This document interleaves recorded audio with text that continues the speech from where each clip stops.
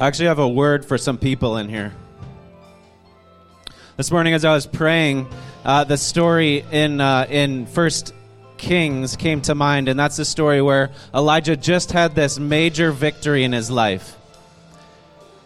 And he saw God move in Israel, and his response was to go into deep depression.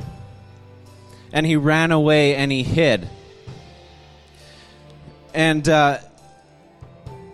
in 1 Kings 19, it says, he entered a cave there and he spent the night. And suddenly, the word of the Lord came to him and he said, "What are you doing here, Elijah?" He replied, "I have been very zealous for the Lord God of armies, but the Israelites have abandoned your covenant, tore down your altars, and killed your prophets with the sword.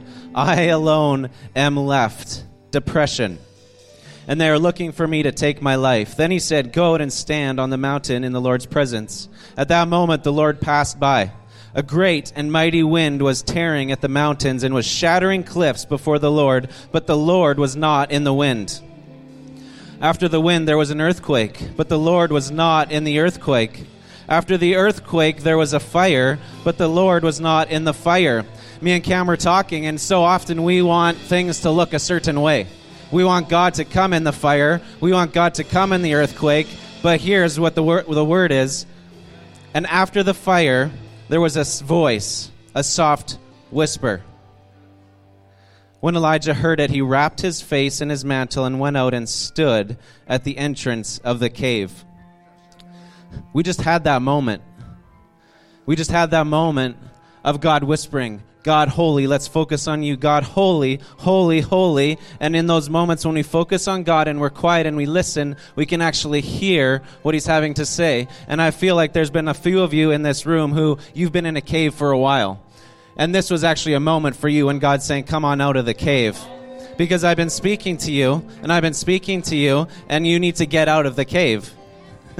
You actually need to take a step out. And I don't know if that's depression. I don't know if that's mental, if it's spiritual, if there's things going on in your life. If there's places where you've been disbelieving what God's been saying. But I actually feel like today was the moment when God was saying, "Hey, I'm whispering. Are you listening?" As we go back into worship, the word is you actually need to trust what God's saying. In the middle of whatever, the things that are going on, in the middle of, the earthquakes, the fire, the wind, in the middle of people falling around you, God's actually saying to quite a few people in here, come out of the cave, because I'm speaking, and you just need to focus and listen out to me. And so as we go into worship, whatever you need to do in this moment, whatever God's telling you to do, I just want to challenge you to do it. Whether it's to send a text to that person, whether it's to get up here and dance, whether it's to just stand and lift your hands, whether it's to lay down in his presence, as we go back in, listen to the voice of God and do what he's telling you to do. Dennis and Katie were here in the 90s, especially about a 3 or 4 year, or 5 maybe year period of time where they poured into this place. They lived in Ontario. They came again and again and again to pour and deposit into this house. And we're just felt also, I'm like, I just really want her to come back. I feel like it's so important for her to come back. So I know for me personally and for this whole family, this couple has made a huge deposit. And so I know it was a huge cost for you to come. And yet you, by the graciousness of your heart, said yes. And as we started to talk, we realized it was for more than maybe just for a relationship out of love. It was actually more. It was actually for the destiny of this house. There's something that she's going to say this morning that's actually going to land us more solidly into who we are. And we're not going to be whoa and fumbling about and tossed. We're going to know who we are as a family. And we're going to operate in it more fully. And I just know that. I love you. I honor you. Let's welcome her.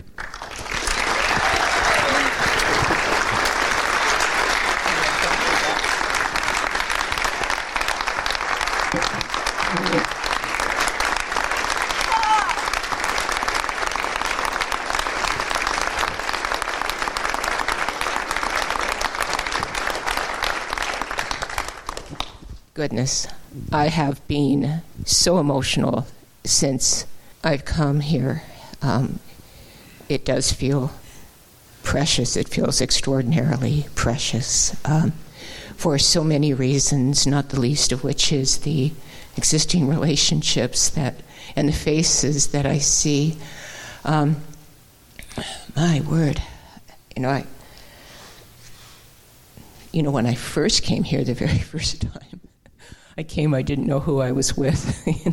I didn't know it was a Pentecostal church. I didn't know all of Dennis would school me in all the different appropriate things that you could say or do with different denominations, but all I remember is this sweet, beautiful woman asked me to come and speak. On a Sunday morning, we were here for another conference, and Diane Johnson had asked me to come and speak.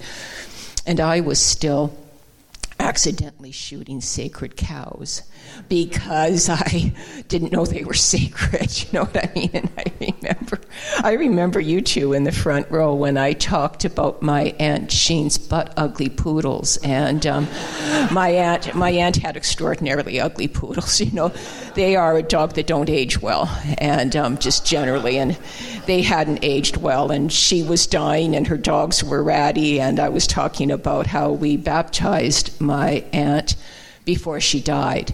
And it was an impromptu baptism because she had called me and said, I'm dying and I want to know I'm going to the same place you and Dennis are going to.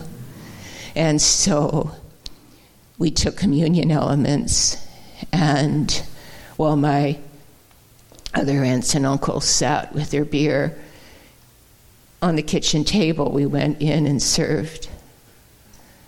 We baptized my aunt, who had only known roughness in her life. She was the first woman to get a job on the line at General Motors in the 1950s. Yeah, so she worked with men. She could swear like a trooper. She knew how to keep them at bay, and she knew how to take them to her bed at the same time. She was a lady with a history, and but she wanted to go where Dennis and I were going, and I shared that. And and I talked about one of the volunteers that I had when I had a food and clothing bank, and how he had fallen off the wagon, and I'd gone to find him in some of the rough places, and I found him in his underwear and, naked, almost naked and shaking. And I didn't know that you weren't supposed to kind of say those things on a Sunday morning. And here I am saying them now when I know better. But I'm still saying them, But this was a precious place, and it remains a precious place. What I'm convinced of is that we don't go well into our future without honoring where we've come from, and without honoring who shaped us, who informed us, who breathed life into us, who saw Christ in us before we could see Christ in ourselves, before we could understand what our destiny is and who we look like. I'm more and more convinced, and you've heard me say this before, that as we age, we should look more like Christ. Where I'm in a way where I think I'm taking that message further is coming back into our original design, because we all came from him. And how do we look like him? But that takes relationship. That takes other people seeing, I see that in you. One of the things that the words that I'd like you perhaps to focus on today is the concept that all cognition is recognition. It's recognition. So where I'm going with this is, if you have an intuitive understanding of Christ, of Jesus, of however you define the Trinity, whichever part of the Trinity you relate to, Father, Son, Holy Spirit, or if you understand them all, if you have an intuitive understanding of that, that's because he was in there first. You can only recognize what is already there. You can only know what has already been there. So all understanding is recognition. We're coming back to our original design. And I want to speak to you today about your individual original design, but specifically the original design of this house. Because we need to honor that, and I'm so grateful that you honored Ron and Brenda and Rodney and Heather. I want to take a few minutes and recognize who said yes in this house. And the first couple to say yes to the river were Bob and Diane Johnson. Bob Johnson opened the door to the emerging prophetic in this province and in this denomination. He opened the door. He opened the door to Tom Cook. And whatever all else happened to Tom Cook, I knew him when he was first saved. He's a brother of mine. He was like me. He was broken. He'd come from abuse, but he knew who his Redeemer was. And God, without apology, like the Lonnie Frisbees of this world, gave him an anointing to call people to Christ. And Tom was a bang-on prophet. He was bang on. And Bob took the risk of opening the door prophetically to Tom Cook. And I want to honor Tom. He did a lot of damage. And Lonnie Frisbee did his damage. And the reason I'm referencing that is for any of you that have recognized that this movie, The Jesus Revolution, which speaks to, the amazing move of God, which, by the way, that's how I came to faith in Christ, was through the Love Song album. I was listening to Alice Cooper and, oh my God, I liked all the raunchy voiced guys, like I liked, Leon Russell and Leonard Cohen and anything depressing. Like if it was depressing and I could feel worse than I already felt, I listened to it, So Janissie, and for any of you who are older, like that was my music of the day. And then my friend who had come to faith in Christ would slip me these albums, and Love Song was one of them. And that was the message of the gospel, and it got into my apartment, and it got into me, and Chuck, what was his name? Chuck Girard, and Barry McGuire. Oh my gosh, Barry McGuire. So those are, for you younger generations, you wouldn't even know who they are. They're older than God, like me. But their music at the time was how I came to understand the love of God. And now here's this movie. Bob Jones used to tell us to watch what Hollywood was producing because he was speaking. So don't you love that movie was in the works before this anointing fell on these young people? And young people now, with the economy in tatters, and we still haven't come back from the COVID trauma, and disenfranchised people that are being sold socialism and every other stupidism, are coming to an understanding of who he is inside of love. And boy, for me, if it's not inside of love, quite frankly, I'm kind of done with it. If it's inside of religion, that ship for me has sailed. And I'm just going to say for the record, the reason that Tom got taken out is because he took on a spirit of religion. It was ill-advised. It wasn't in prayer. It was in offense. That was in part, but because he could see what religion did to people, and he got into a battle, and he had his own things, but that is kind of what takes us down. If you're going to battle the big guys, you better know what you're doing, because the enemy's been around for a long time and he knows how to fight. So there's that. Now, the other, so Bob and Diane said yes to Tom, and because of Tom, Dennis got an invitation here because of Tom Cook. And it was through Tom that we got our first invitations to Western Canada. It's amazing. And then, because we were in relationship with Bob Jones, Dennis and I, then Bob Jones came here. And you had Larry Randolph and Ray Hughes and Clive Pick. Bob and I said yes to a lot. And I want to honor their yes. Thank you.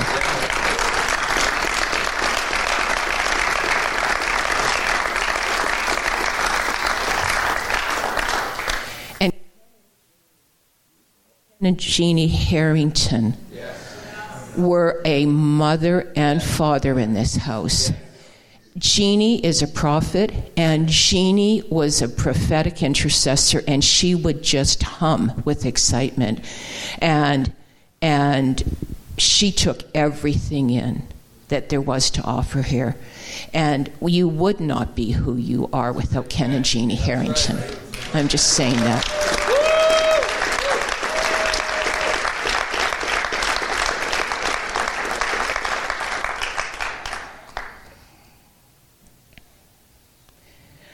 With Ken and Diana, and I'm calling Diana now, and I'm going to, do you mind if I share that word about, this is important for some of you to hear about Diana, and you know how you call her Di, and that's all good. And she said to me, I think she said to the group, she was waiting for the Anna part of her name to come to fruition. The Anna part of her name has already come to fruition because she is a woman who has given herself to the house of the Lord. And when Anna was in the temple waiting to see the Redeemer, he came in the arms of Mary. Jesus came in the arms of Mary, and she recognized her Redeemer. She recognized Christ. Diana can see Christ in people, and she sees who's walking into the temple. And she is an Anna in the house of the Lord. Isn't that wonderful?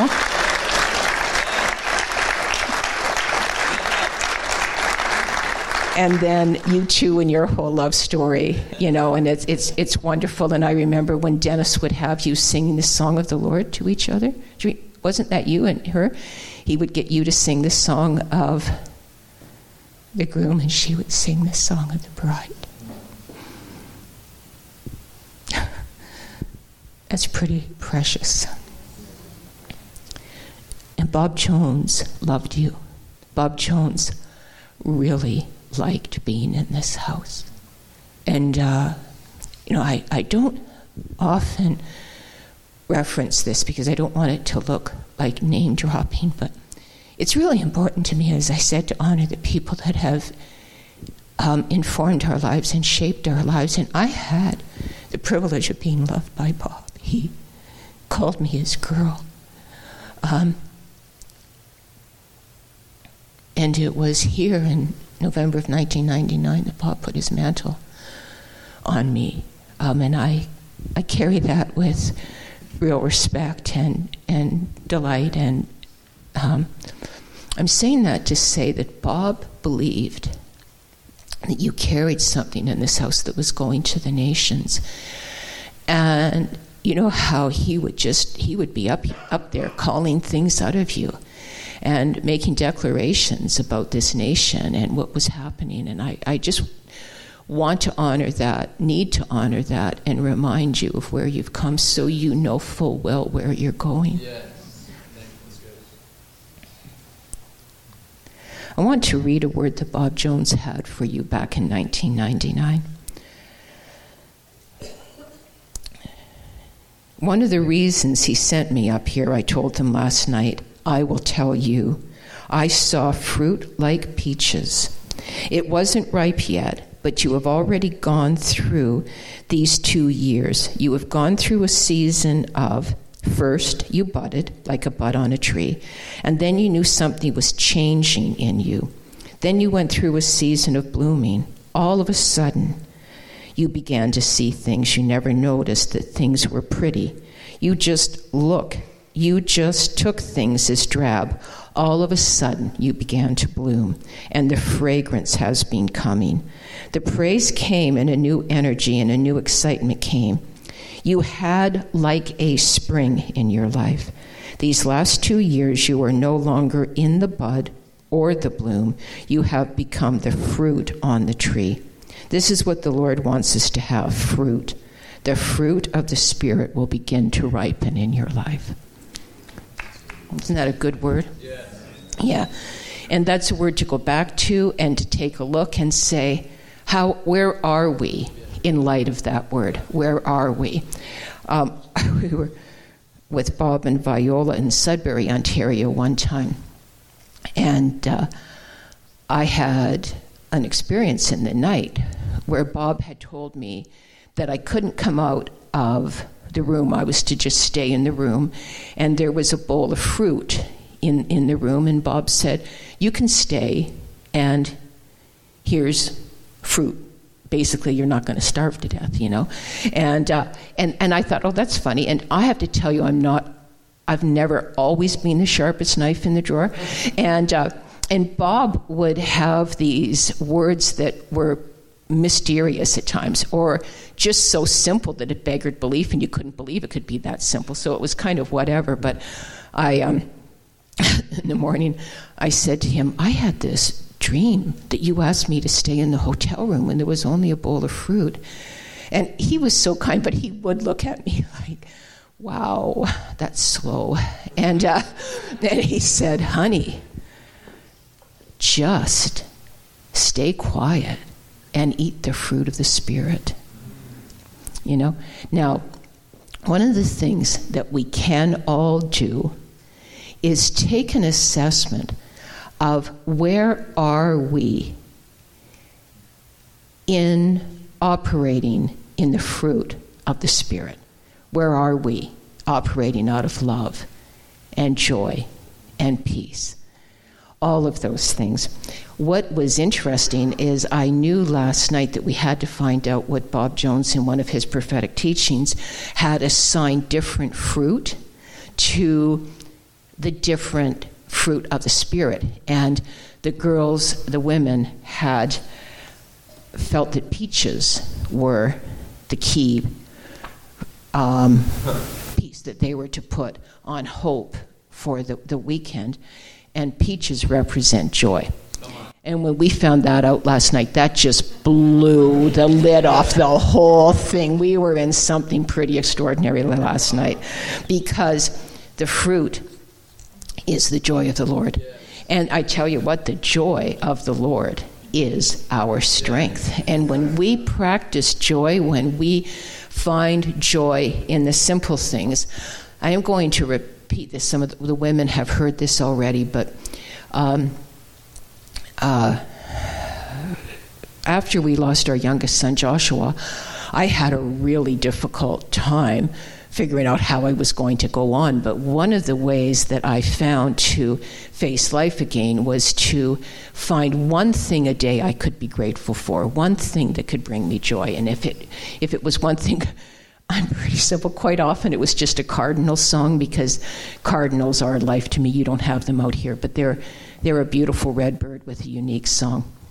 And so I would, go in and remember, okay, I could hear a cardinal. I could hear the sound of the stream starting to loosen up from the winter, and hear the sound of water, whatever I could find. And so then someone, I think a year after we lost Josh, gave me a book by a woman named Ann Voskamp, and it was called 1,000 Thanks.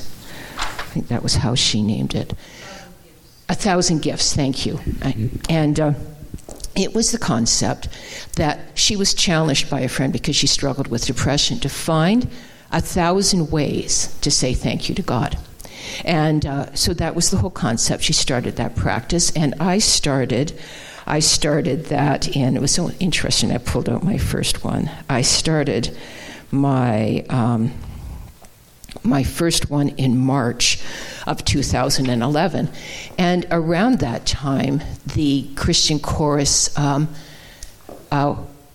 heart, 10,000 Reasons for My Heart to Sing. And so I'm a bit of a goal setter. And so I had this goal that I would have 10 of those 1,000 gratitudes before I did my final toes up. Because I just didn't know how long it was going to take to fill a journal with 1,000 gratitudes. And I thought, wouldn't that be nifty if before I do my final one, and I would leave behind 10,000 written down reasons for my heart to sing. Wow. And so I started that process, and I have 40 more entries in my 10th journal of 1,000 gratitudes. Yeah. Yeah. And I'm not doing a toes up. I'm praying a hedge of protection around myself that I won't get schmucked by a truck before I'm supposed to, or fall over and hit my head, or whatever, tomato. I'm intending to stay now, but back then I wasn't. But now I've done some closing of doors. Bottom line is I'm going to keep that practice up, because I think it's a good practice. I think, and personally, I've got, my kids will never read them, and someone said to me, "Do you have repeats?" And it's like, you betcha, like, duh. Like every year when spring comes, and every Christmas tree is the best Christmas tree, and every Christmas season the lights are the best, whatever. I've got all kinds of repeats in different, because I'm grateful for the same things. And then I'm grateful for new things. And if a dog smiles at me, I get extraordinarily grateful. I just need one dog to smile at me, and I'm cool with that. It doesn't take a lot. And that's something to practice, is being grateful for the small things. Grateful that somebody smiled at you, grateful that you've got kids, grateful. There's just countless ways that you could spend being alert to what you're grateful for. And it changes how you look at life. It just does. And you get to be grateful and sorrowful at the same time. Because do you know what? Suffering lives companionably with joy. You can have suffering and you can have joy.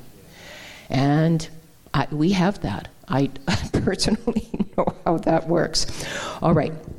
This is my other piece that I'd like to encourage you in. And we're coming up to Easter. We're coming up to this understanding of what happens when the I am identifies himself. For a long time, I highlighted all the I am scriptures in how John talked about the I am. John was the one who laid his head against the breast of Jesus. John was the one that had the revelation, for the book of Revelation. And John is the one that talks about the I am quite often. So I've gone through it, and I thought, I really like the I am statements. That's a pretty significant statement. He identified himself, this creator, this wonderful triune being that created the world, identified himself to Moses as the I am. He said, I am that I am. That's kind of like, that's it, I am. And what struck me is, and this one always messes me up. When Jesus was in the garden and he was following through with what the Trinity had made as a plan before time. Before time, they knew that Christ was going to come fully God and fully man and bear everything for us to reconcile himself. Not because God was angry with us, but because they loved us that much. That was a before time plan. It was not plan B, because we were so stupid that Adam and Eve ate of the garden, so man could blame women forever in 10 years. About the woman thou gavest me, all of that, I've got a 4-letter word for it, but it's nonsense. Anyway, all of that isn't why they planned it. They planned it because it was how they outpoured their love. So, they know who they are. Jesus comes fully God, fully man. He's been hinting to the people who he is, and people are getting it. This is the Redeemer. This is the Messiah. And when the cohorts of Romans come for one man, I don't have my notes here, but that was upwards of 3,000 soldiers coming to that garden, and it's small. If you've never been to Israel, that's not a big garden. So let's just say we stick with 3,000. 3,000 boots, 3,000 spears, 3,000 shields, marching in tandem like only the Romans could march. You would have heard the earth shaking when they were coming close. And then one of the very brave Pharisees, because religion's so brave, asked, they get Jesus to identify himself. And they said, "Are you Jesus of Nazareth?" And the I am says, "I am." And 3,000 men are knocked to the ground. 3,000 men are knocked to the ground. And swords would clang, and helmets would clash, and shields would clank into each other. Could you imagine what that sounded like? That would have been monumental. That would have been when the angel said, "Thank you, because we've known who you were before time," and you said it out loud. He said it out loud to Moses. He said it out loud in the garden. Now that I am lives in us. Come on. That's who lives in us. The I am in us. And he takes his wondrous, unique way of expressing himself in you, in you, in you, in you, in me. And if we knew who the I am was in us, if we came back to our original design of how he chose to reflect himself in us, we would act differently. We would be much more relaxed in a way.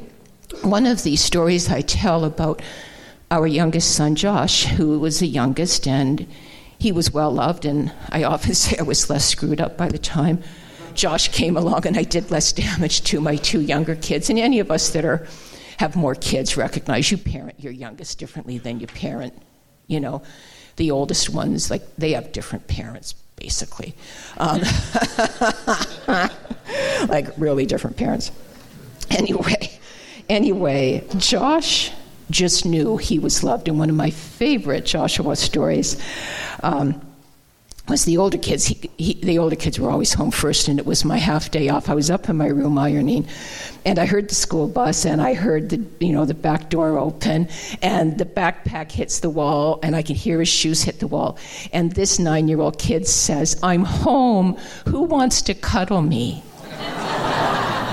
And all of them, the girls were in their room and Ben was in his, but Ben said it first, and Josh comes stinky feet thumping up the stairs, and he's sitting in Ben's lap, and they're having a talk, and Ben's always had a deep voice, so it's Ben's deep voice and Josh's little boy voice, and Josh is telling him whatever he wanted to tell him, and Ben is listening, and then all of a sudden, he gets off of the chair, he runs downstairs and says, "Going to the park, see ya."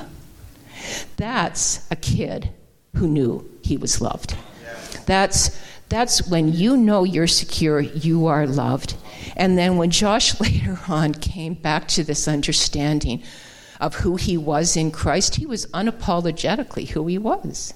And wouldn't it be wonderful if we didn't apologize for who is in us? And if people see something in us, do you know what? Dogs like me. And I think I can live with that. I like that dogs like me. I like dogs. And I've got this thing going in our neighborhood. We own our home now for the first time in 43 years. We've got a beautiful home in a beautiful neighborhood and sweet neighbors. And we had a little Bichon Shih Tzu cross who had a strong hold of entitlement, but he was, he was what he was, you know what I mean? Joshua had a German Shepherd who was a rescue dog. Rescue dogs have a whole different mentality on life. Unlike the rescue dog, it's like, life is this good. Like, Tucker came into our home, and Tucker was like, "Oh my God, this is good, this is good. Like, I don't know how long it's going to last, but this is good." You know what I mean? And then Toby comes into our life, and it's like, my life will be good. And you will be the people that provide it. You know what I mean? And people like that in your lives that are 2-leggers, not 4-leggers. Those ones that say, I expect life to be good, and you better make sure that it is living up to my expectations. So people are like dogs, or dogs are like people. Anyway, we had a grateful and we had an entitled. And Toby just was not going to make friends with dogs that he didn't think he should. And there were 2 little dogs not dissimilar to him, kitty corner from where we live. Anyway, and they all didn't like each other because they were all entitled, and they all are kind of like entitled people in church that don't like each other. This is my territory, don't go here, don't go there. I could do a sermon on that one, but I won't. I get all these good ideas and I don't go anywhere now. But anyway. Okay, so I'm going back to these little dogs. So Toby died a year ago. He had that little crossover experience, and so he's gone. and there's these two dogs kind of kitty corner to us who don't like anybody. They don't like dogs. They don't like people. I was vacuuming my car one evening, and they came up to the driveway, and our neighbor Barb says, they never do that. Tucker never comes and sees other people. Bottom line is Tucker fell in love with me, and I could live with that. Like Tucker would, now Sophie loves me too. They won't go for a walk unless they stop at my front door. And the first time that I thought Tucker might have liked me, I said, would you like me to go for a walk with you? And she said, yeah. And I said, want me to hold Tucker's leash? And she said, oh, he won't let you. And I picked it up, and he let me. And then we're walking, and doesn't this little dude dog turn around and give me a dog smile? And I said, like, did he just smile at me? She goes, he never smiles at anybody. You know what I mean? And so, and you know, when you live in neighborhoods, you know, we're walking around, and people would say, Kate, did you get a new dog? And Barb would say, no, it's our dog. He fell in love with Kate, you know, and so there's this kind of, it's just this sweet thing. I can live with it, with the fact that dogs might like me, because that's okay. And if I'm known by this neighbor as somebody that her dogs love, then that might look a little bit like Jesus to her. And I don't have to preach to her. I don't have to tell her. It can just be, if a dog likes me and if your dogs like me, good on ya. You know what I mean? So how do we reflect that? All of you reflect him so beautifully. That's the thing. And there are so many spiritual practices that have been around for quite some time. And one of the spiritual practices is gazing on icons. The Orthodox Church did that. Because in the early days, there was no... people didn't read. They had icons, and you could gaze on icons of Jesus. You could gaze. Because the concept is that what you look at, you will become. You know that song that says, look full on his wonderful face? You see, it's mirroring. Mirroring is how we make attachment. When children grow in healthy attachment, they mirror, they look into the eyes of their mother, and they see love, and they attach, because what they see back is unconditional love, fully gone love. Out of that secure attachment, when they see mirrored adoration, then you've got a secure kid. Do you know that I read a line? I don't hear this being anything more than it is, but I have fallen in love with a lot of Irish writers, and a lot of them are dead, sadly, or probably a good thing in a way, or I might try to figure out where they live. No, I wouldn't. But there's something about Irish writers that capture the romance of language for me, and the romance of place. And boy, did the Irish know how to present the word. It was the Celts that had the Book of Celts and all of the artistry. And you know, in all of those transcripts of the word, these artists would draw in all of his creatures and his people on the margins of the Bible, that they were hand copying, and there would be these intricate parts of nature right in. Don't you think that's amazing? That they couldn't write about the Creator without illustrating his creatures? That's wondrous to me. And so, anyway, I like books. I read a lot of books, and there's this beautiful Irishman. I actually took his writing. I did a course with him. Anyway, he has a line in one of his books, and it's about these two twins, these kids who came into their parents' life later in life, and the parents were just gone over them. And she talked about what it was like to look up and see her faces, just see their faces looking over the pram in adoration. And the line says, if you are adored, you are adorable. Don't you think that's something? If you're adored, you're adorable. And the bottom line is, you are adored. And you know what? If you can adore Christ, it's because he adored you first. See, that's this whole concept of mirroring. You can only give back what was already put in you.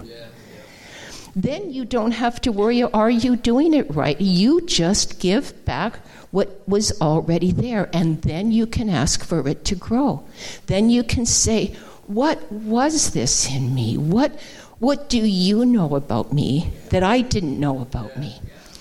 I would have said, from my past in the way I saw things, I would have said it was the least romantic person in the whole world. I don't watch stupid romantic movies. Like, I'm sorry, but I just can't watch a Hallmark movie. It's just kind of like, it's like too much whatever for me. And that's, go ahead and watch them, because God love them. I've never watched one.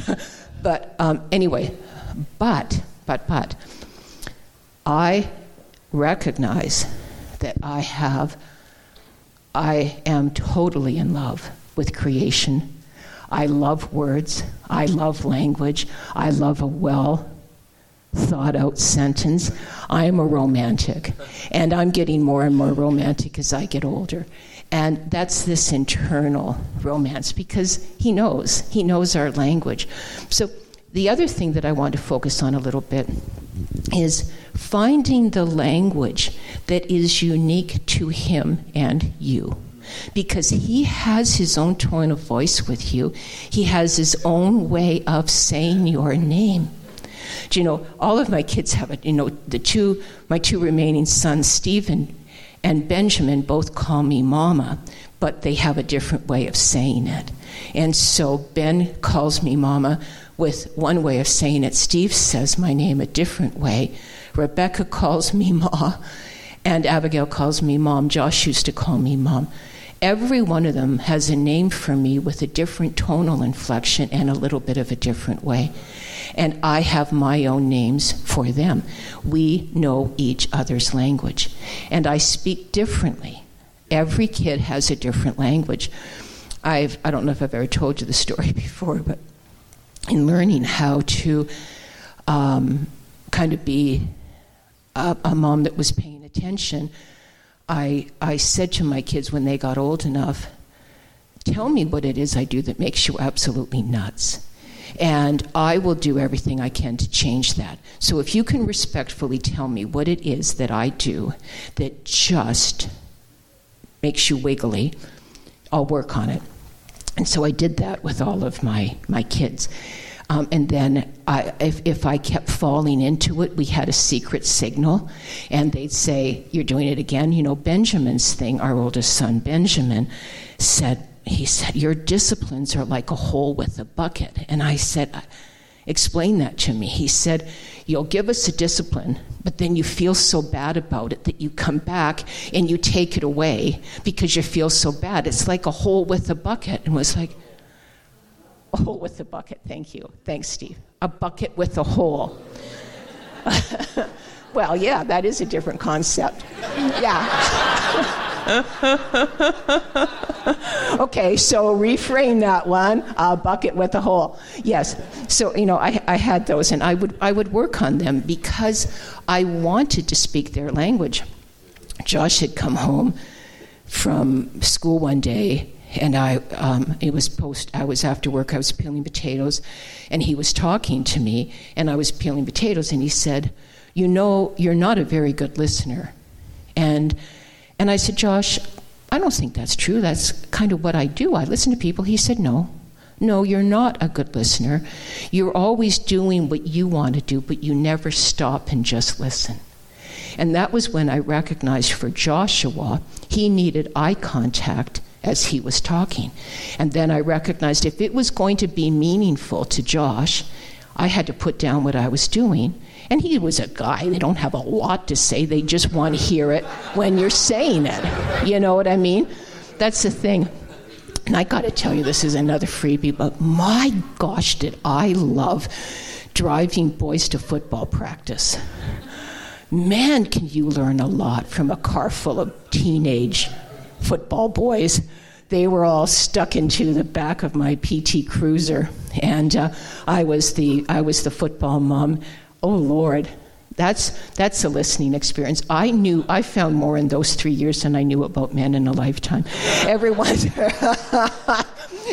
in a while, I'd put up my hand, like I'd say, "Mom," in the car, and they go, "Oh," and they'd forget, and they'd say, "Oh, Aunt Katie," because all these football boys called all the other moms Auntie, and so they go, "Aunt Katie, we're sorry," But listening to your kids, listening to what is their unique relationship.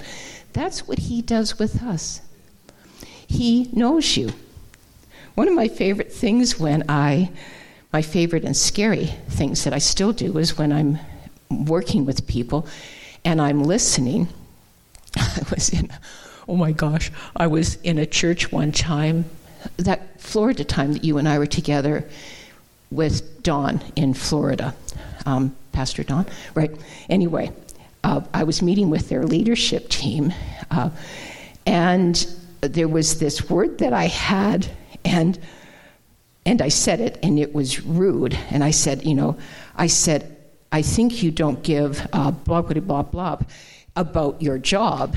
And as soon as I said it, I thought, nuts, I did it again. I shared an expletive with a group of Christians, and he got really quiet, and I thought, nuts, I've done it again.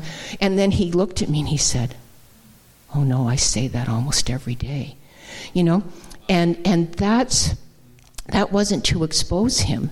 When I've had different clients, I sometimes meet with elite athletes, and many of them don't know have any concept of Christ, but he always knows their history. And I told this to the women, but I'm going to repeat it. There was one girl, and her coach had knocked her down so much that she wasn't in the game anymore. He had degraded her. Well, she had rid her. It was a bad news scene, and she had lost her ability to be who she had been in her sport. So we were talking, and I said, "Did anybody, when you were younger, ever call you Tigger?" And she looked at me like, "Well, that's a silly question." And she said, "No." And I thought, oh, okay. And that's still what happens to me. I hear it, but I'm not entirely sure. But I go out, it's a little bit of a limb, and sometimes it's bang on, they recognize it right away, and other times it takes a little bit of time. So I redirected the conversation, and I went on, and all of a sudden she's sitting in the corner of our sofa, and she said, "Wait a minute. My grandpa always called me Tigger."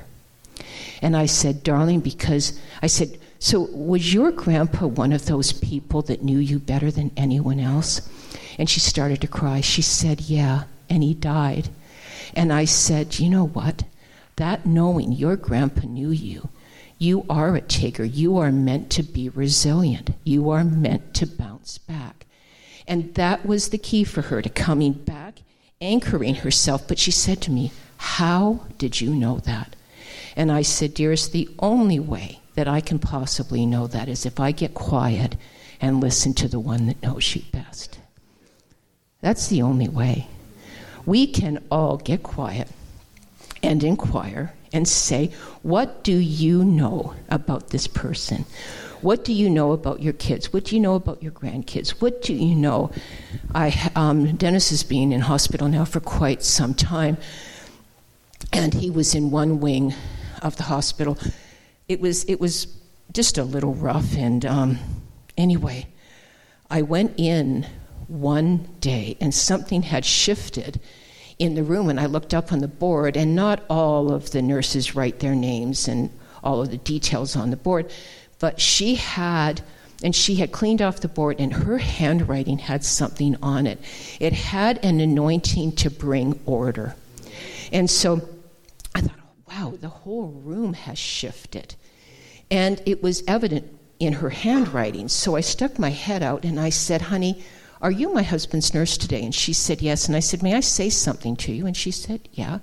And I said, do you have a strength where you can bring order, and you can, in that order, bring a calming influence? And I said, it's evident in your handwriting. And she looked at me. She said, okay. And I said, does that make any sense to you? She said, well, no one's ever said that to me before. I said, but darling, do you know how to bring order? She said, yeah. And I said, well, there you go. And so 2 days later, Dennis was getting out for that one day, and she saw me. She said, oh, by the way, I called my mom and told my mom what you said to me. And I said, did your mom agree with it? She said, yeah. And I said, well, there you go, honey. And then Dennis is in. Dennis is back in, and there was this sweet young Filipino nurse who was taking such good care of all of the patients, a sweet young guy. And I had said to him after a couple of days, I said, may I say something to you, honey? And he said, yeah. And I said, first of all, may I ask you a question? I said, may I ask you what your birth order is? Because I thought he was a middle. And he said, I'm a middle. And I said, I thought you were. And I said, may I tell you who you are to these patients? And I said, you were made to be a nurse. This was what you were made for. You were made to be attentive and patient and caring. And I just said what he was made for. And he got so quiet. He said, no one has ever said that to me before. And I said, well, darling, if no one's ever said that to you before, it's been a little late coming. And I said, I'm sorry, but here you are. This is how I think you are seen. And I don't say anything about God, not because I'm trying to hide God from me. It's just people just want to be known. You know, you can do that. You can say, who do I know you to be? I was beside one of the girls in the Pilates studio one day, and she's just the sweetest woman. And I said to her, may I ask you a question? She said, yeah. And I said, were you one of those really well-loved kids? She said, why do you ask? And I said, because you act like you are well-loved. She said, oh, I was. She said, my dad loved me. She said, when I was a kid, I had an eye turn and I had to wear a patch, and my dad told me I was the most beautiful pirate in the whole world. Isn't that the sweetest thing? And she said, why did you ask me that? And I said, because it just seems obvious to me that you're well-loved. I said, you carry something that only well-loved people carry. And she just lost it. She just started to cry. We get to do that. I hope you're doing that. I hope you're doing it. And you can do it more. Because everybody wants to be known. That's all we want to know in life is, are we known and are we seen? Or are we invisible? And if you might be unfortunately invisible to other people, you are not invisible to our Creator. He knows you. He knows where you are. And when you tap into this Trinitarian dance and their investment in us, like, don't you love that He knows everybody's story? He hosts all of our stories. You host your kids' stories and your grandkids, but you don't have gazillions of them. This Creator that knew us before time hosts our stories. And He knows them.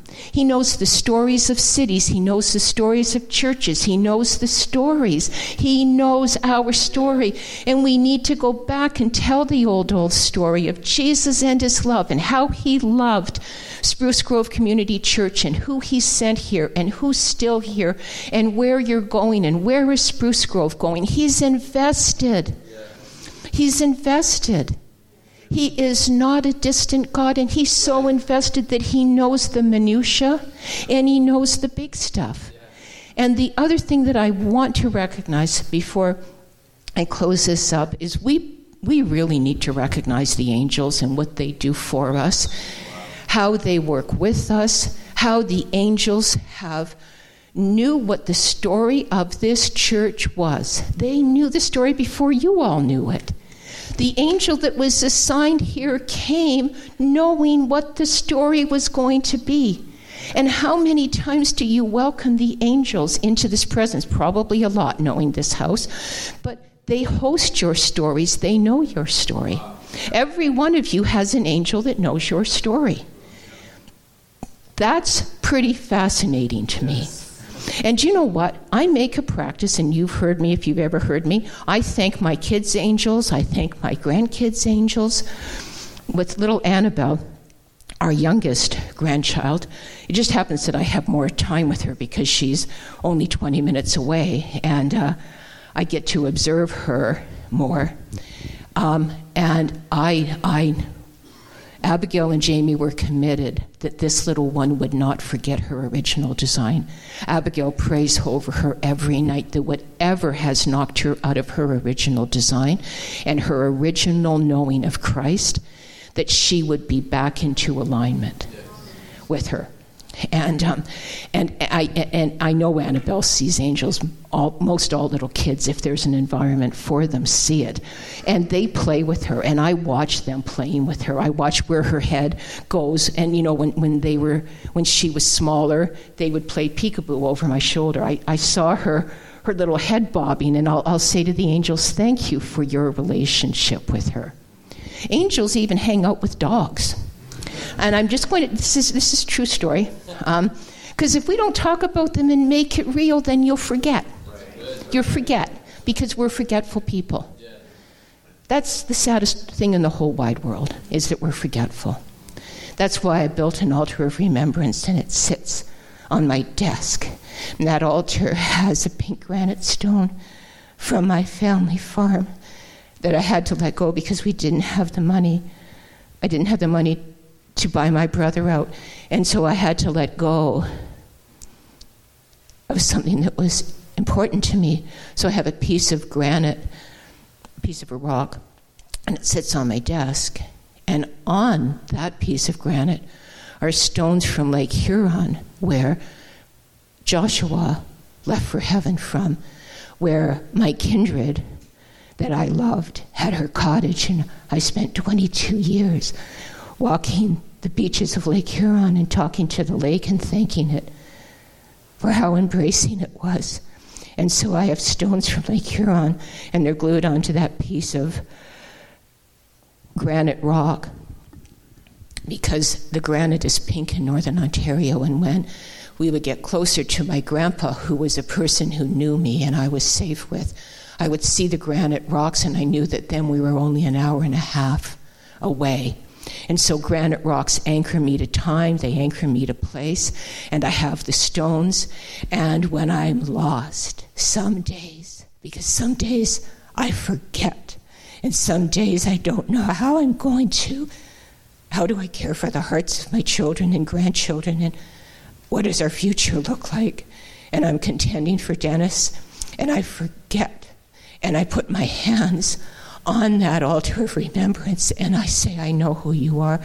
I know that you have been good to me, and you will always be good to me. That's how I anchor myself. And then when I get to a new place, I remind myself, that's where I met you. That's where I knew you. When I found all these books of the Catholic mystics, and I'm riding the GO train home from Toronto with a young prophet named Cal Mumby, and he was in town and he was staying with us, and I found all of these books at when the world's largest bookstore was closing in downtown Toronto. And I had, you remember that one? Oh my gosh, was that not the best bookstore in the whole of the wide world? And I was trying to find Brennan Manning books. He's a former Catholic priest. His books were beautiful. And so I was going in to find all the Brennan Manning books I could find. And I found all these other ones because books call my name. And be that way. If you're a book person, you know that books call your name. And so I'm pulling off of the shelves all of these books, and they were like 75% off, and so it's a bargain, and they were calling my name, and I didn't even know what they were. I just felt like, pick me, pick me, pick me. So we're driving home, and I'm saying to Cale, look at what I found. And he said, do you even know what you have there? And I said, no. He said, I do. And he introduced me to some of them. Some of them were the Catholic mystics. Some of them wrote about the Desert Fathers. What I found in those books was a language that I finally understood. And I love all of these circles that I've traveled with, but a lot of the language hasn't felt right to me. It didn't speak to me. But when I started to read these Catholic mystics, I felt like I was coming home. And I would say to Papa, I've come home, I've come home. Somebody speaks my language. And I remember Bob saying, honey, you pay attention to the Catholics because they know something that we're not always giving them credit for. And the Anglicans and all the other ones. Do you know what? So where I'm going with this, in this hodgepodge, I'll pull it all together by grace, is that every one of you speaks a different language. And help each other find the language. And if somebody speaks a different language to you spiritually, for heaven's sake, celebrate it. Yeah. Like, duh. Yeah. Kind of. There's a spiritual word for you, duh. But anyway, we get to celebrate how unique we are. We get to give credit where credit is due. And my gosh, we're rich, aren't we? Yeah. Aren't we the richest people in the whole of the wide world? To have any concept that the Creator loves us, that this amazing triune God that is so in love with each other invites us into the dance. So for me, when I get lost, when I'm busy being under the tree of the knowledge of good and evil, and this is not another sermon, I promise. But you know what? Many of us, because of religion, get under the tree of the knowledge of good and evil. And many of us have parked our butts on what we believe is the good side of the tree of the knowledge of good and evil, which is in and of itself pretty dumb.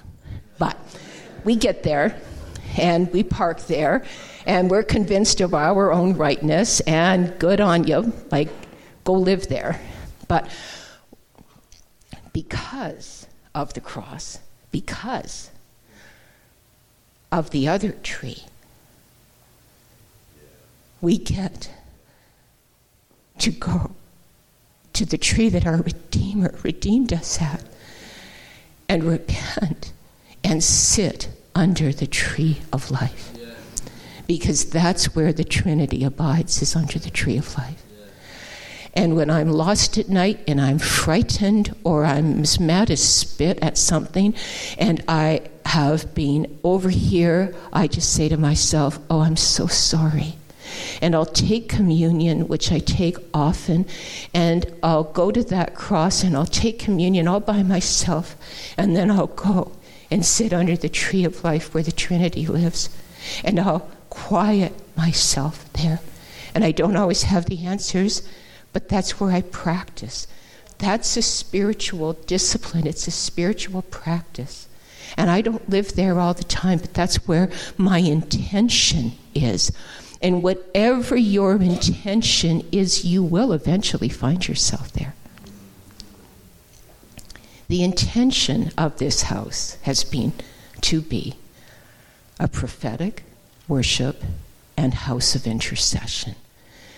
Sometimes in the different ways that we go, we forget a little bit about how we got there. And then Jonathan, there you are. Hey, love. I was looking for you, and this is a young man I know from before. Anyway, sorry. It doesn't take much. You just have to say squirrel, and I'm gone. Anyway, okay. Where's that going? Oh, fiddle-dee-dee. Yes, there we go. Just get quiet. Ask people to help remind you who you are. Find somebody that really loves you and that was one of the great things about being Bob's girl, is, we only sometimes saw him once a year, sometimes twice. But when Bob looked at me, I knew he knew me. And I knew that he loved me. It wasn't even because of anything except that he loved me. And I used to say you could go a long way on a little bit of love. And sometimes you just got to look into the eyes of someone that loves you. And if you don't have anyone that really knows you, well, that can happen. Then you need to ask Papa to send you someone that does. That can be a kindred, that can be a mentor, that could be a spiritual advisor, it can be whomever. It could be a dog. All right, now, oh boy, I've never been the best closer. I confess I've never been the best closer. Could you come and help me, darling? Just help me close this, please. I'd say you did a pretty good job. Yeah.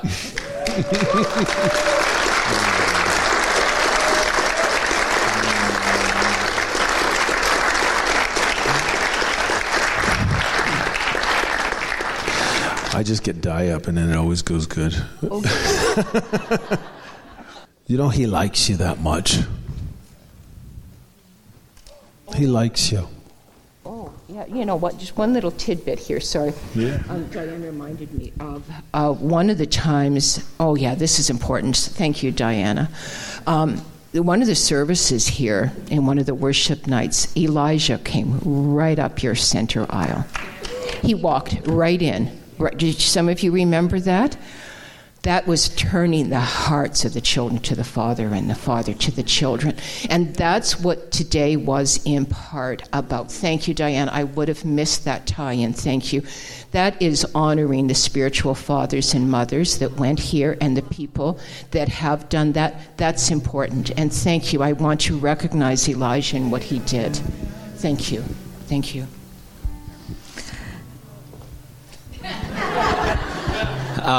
Katie, don't go anywhere. As Katie was talking, I just wanted to honor you and to thank you for bringing the message of honor and the message of love that's so needed. As she was talking, I was actually thinking of the brokenness and trauma that came from my relationship with my father, and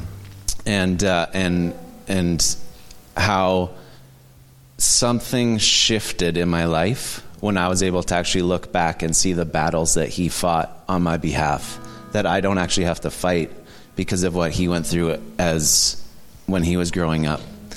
And I think it's such an important reminder that we need to always look back to see the battles that we haven't had to fight because of the generation before us. And then also to look forward for the battles that we're fighting for the generation coming after, or coming next. And so I'm actually just feeling in my heart that I need the leadership to come up here. And Steve and Kara, if you want to come as well. Before we go, can we just pray for Katie and Dennis and just surround them and just to honor the legacy that God's deposited through your lives. I saw a picture of like Google's Maps when you look at it and you see the little tiny area where you are, but when you actually zoom out, there's actually a much bigger picture. And I just heard the Lord saying that you guys see the small picture right now, but when you get to heaven, you're going to see a much bigger picture. And it's through faithfulness and honor and love that God has poured into so many people through your and Dennis's legacy. And so, God, I thank you. If you guys have anything, jump in. God, I thank you for this couple. I thank you for this couple that you have put things into, that you have called generations out, that you have deposited so much stuff around the world, and the plans and the purpose that you have, God. And God, I thank you for their willingness to just show up.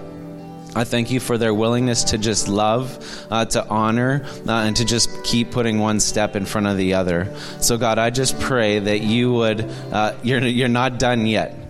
God, I thank you for what's coming even more, God. That when the final day comes, they can look back and say, God, we were faithful, we did what you asked. And he will say, well done, my good and faithful servants. So God, I thank you that it is not done. I thank you that you have more coming. And God, I thank you for just everything that you have been able to do through their faith. I just keep hearing, Dennis and Katie, you will see the goodness of our God in the land of the living, and you even don't have to wait to heaven to see it. And I just, on behalf of one who never met you in that season, I am fruit of what you deposited here. And so I believe the Lord is going to begin to show you the fruit of what you sowed 20 years ago and even before that. But the Lord is doing this cool season where he's going to show you the fruit, and that it's going to raise up this new faith, this new hope for more, and that it goes beyond the generations further than you can imagine. And so we thank you for the seeds that you planted that have produced fruit, and that they would continue. And I just speak that you will see the goodness of our God in the land of the living. Thank you, Lord. Just want to say, when Dennis and Katie are in the house, things are forever changed. They are never the same as they once were. And so I just want to bless you for that. I just want to honor and acknowledge that anointing. I just want to say how needed it is in the body of Christ and in the world. So thank you. Thank you for coming once again. Our lives are different from this point. I feel like this is a new beginning. And so, God, I just want to thank you. I want to thank you for what you deposited in Dennis and Katie as individuals and as a couple. God, I want to thank you for the wide-spreading fruit of their lives. God, I just ask that that would continue. God, what they deposit here and what they deposit in other places, I pray that you would give those that they deposit into the faithfulness to carry it on and carry it forward. Wow. Amen. Amen. Wow. We're actually going to sing a song that Ben wrote when Dennis was in the hospital a year and a half ago. We were fighting for his life, and this song and this sound came out of that season. So we want to declare it. When you feel like you can't go on, it's called Second Wind. and you've got nothing left inside. When the battle's gone way too long, and you feel you wanna, you don't have to worry about singing it, you can just receive it. When the damage just feels too much, and the pain just won't go away, lift your head up just one